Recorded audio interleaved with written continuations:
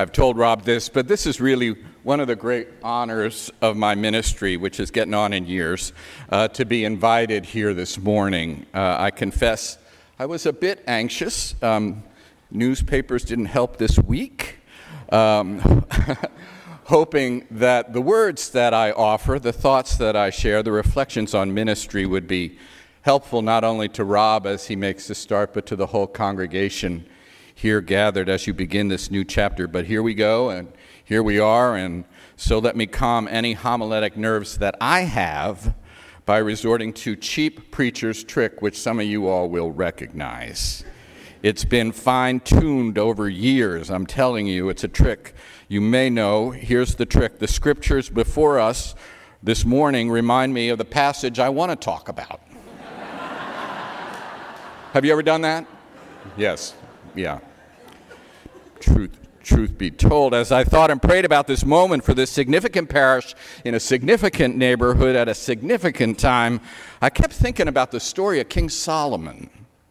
Around the time of his celebration of new ministry, I believe it was on a Saturday morning at 10 o'clock about 3,000 years ago, he had been named king, or in the Latin, rex, which I mention because the word rex has connection to the word rector. As an aside, the internets indicate that the word rector suggests ruler, governor, director, guide, maybe even king. It's a term originally associated with Roman governors and gods, and I'll just say I have known my share of rectors who have taken that association and run with it to the despair of vestries and others. All I can say, rectors, including you, don't let this go to your head.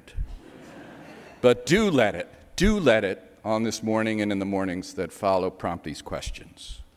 Rob, what kind of leader will you be? And what kind of leader and guide and spiritual coach does St. John's need right now and in days ahead on the heels of long and strong rectorships, a distinctive tribute to the strength of this community? So back to Solomon. We catch him in prayer. He's been told by the Spirit, I want to get one of these requests. He was told by the Spirit he could ask for whatever he wanted as he started ministry, anything he wanted. It's one of those Aladdin's lamp kind of prayers, i.e. you can get whatever you wish for. He's a young man. He's faced with a new and significant vocation. He's thrust right into the middle of political power. Does that sound familiar? He could have prayed for all kinds of things, money or armies or death to his enemies or more pledging units. He didn't. He prayed for wisdom, a prayer marked by both vision and humility, which is maybe what we should all be looking for in leaders, with vision and humility. Solomon knew that there were things he didn't know. He knew he needed help. And that teaches us a lot about leadership, and that prayer for wisdom is echoed in the reading from James, which we heard. Its spirit is one I recognize in your new rector, who shows, I love that phrase in James, the gentleness born of wisdom. The gentleness born of wisdom. And it's a focus, really, of this service, this wisdom, a commodity in short supply in our world. So if you're wondering who the heck I am and what I'm doing standing up here, I work for Forward Movement, and I try to focus on the vitality of Episcopal congregations, identifying the principles that contribute to that vitality or not. And there are 5 of these principles that we've identified, but the central one has to do with what we call the heart of the leader. That is key. And the principle poses questions like this. Is the leader a learner, working on his or her own spiritual journey, working on his or her own discipleship? Does he or she invite the congregation to be learners? Is that person in touch with the first love, the thing that got them into this work in the first place, when we live in a world full of choices? Does that person exhibit both humility and vision, or to channel Brene Brown, does that person exhibit vulnerability and transparency? Does that person care more about growing people's hearts, love of God and neighbor, or is that person focused on the numbers, pledging units, or people in the pews?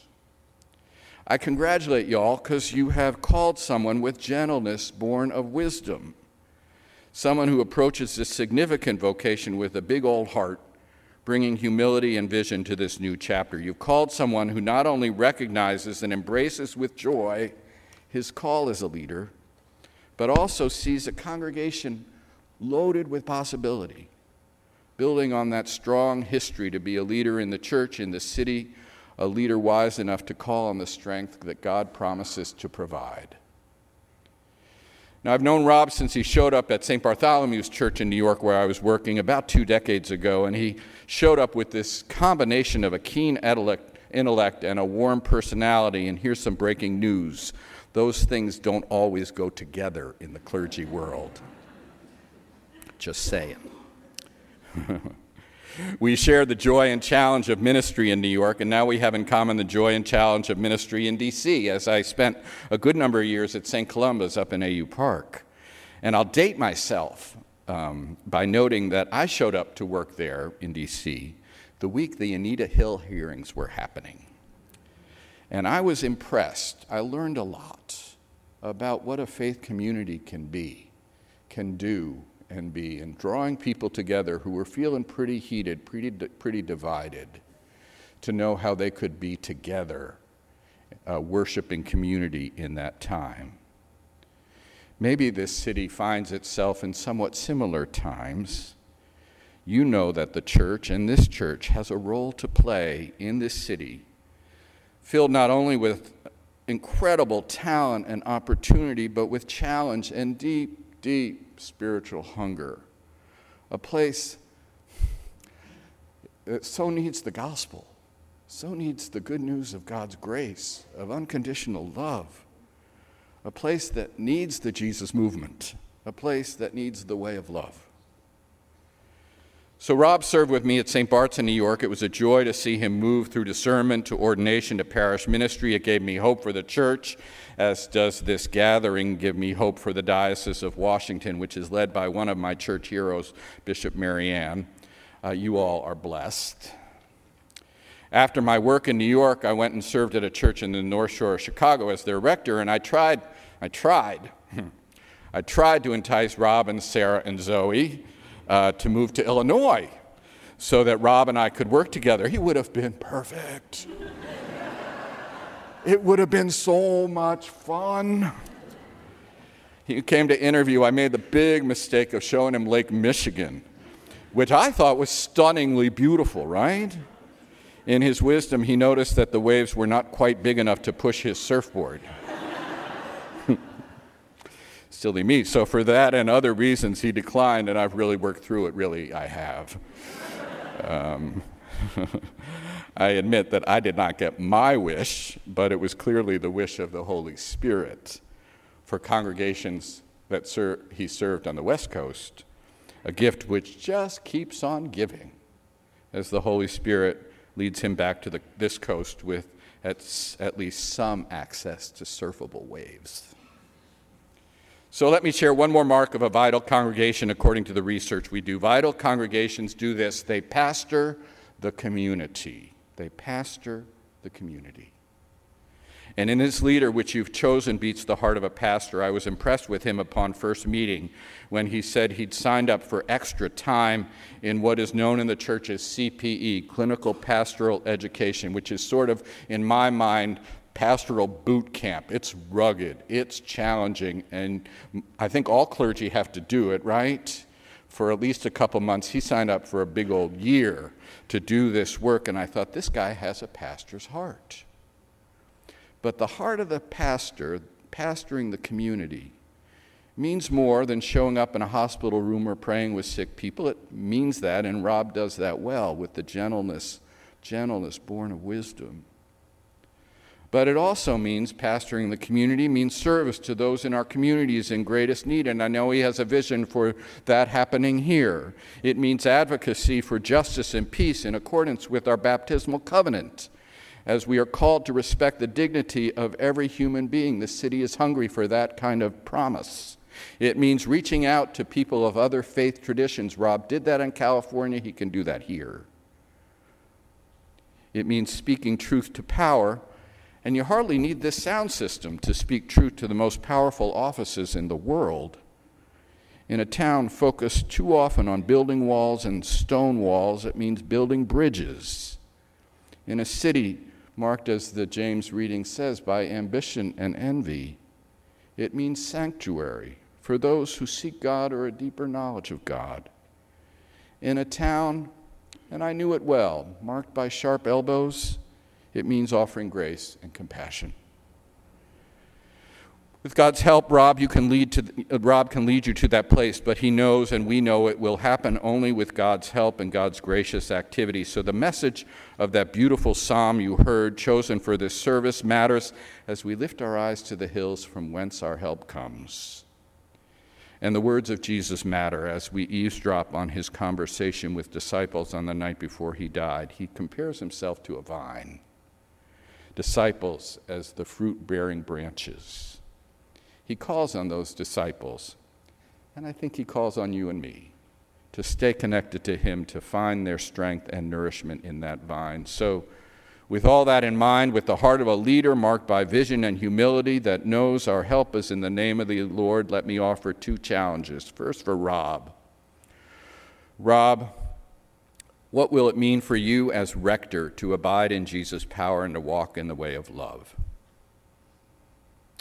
How will you, amid the demands of this work, stay rooted, connected, grounded, nourished in the liberating, life-giving love of God? How are you going to do that? And then a challenge for this congregation. What will it mean for you to support Rob in that journey, which you'll pledge to do in this service? I met this pastor at this huge non-denominational church who told me that one of the ways he was sustained, especially when he was feeling overwhelmed and feeling down, was that some leaders in his church would periodically ask him, "Is it well with your soul? Is it well with your soul?" How might you support Rob in his spiritual health so that he can support you in yours?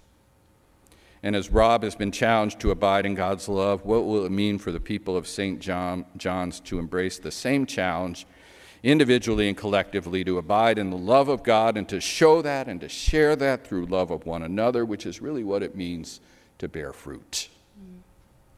What will it mean to build bridges? What will it mean for this place in this remarkable location to be a house of prayer for all people? Fox and MSNBC. May God grant the vision and humility to do that for Rob, for each other, for our denomination, for this city, for this big and beautiful and broken world. May God grant you, may God grant us the gentleness born of wisdom, providing us courage for the facing of this hour. Amen.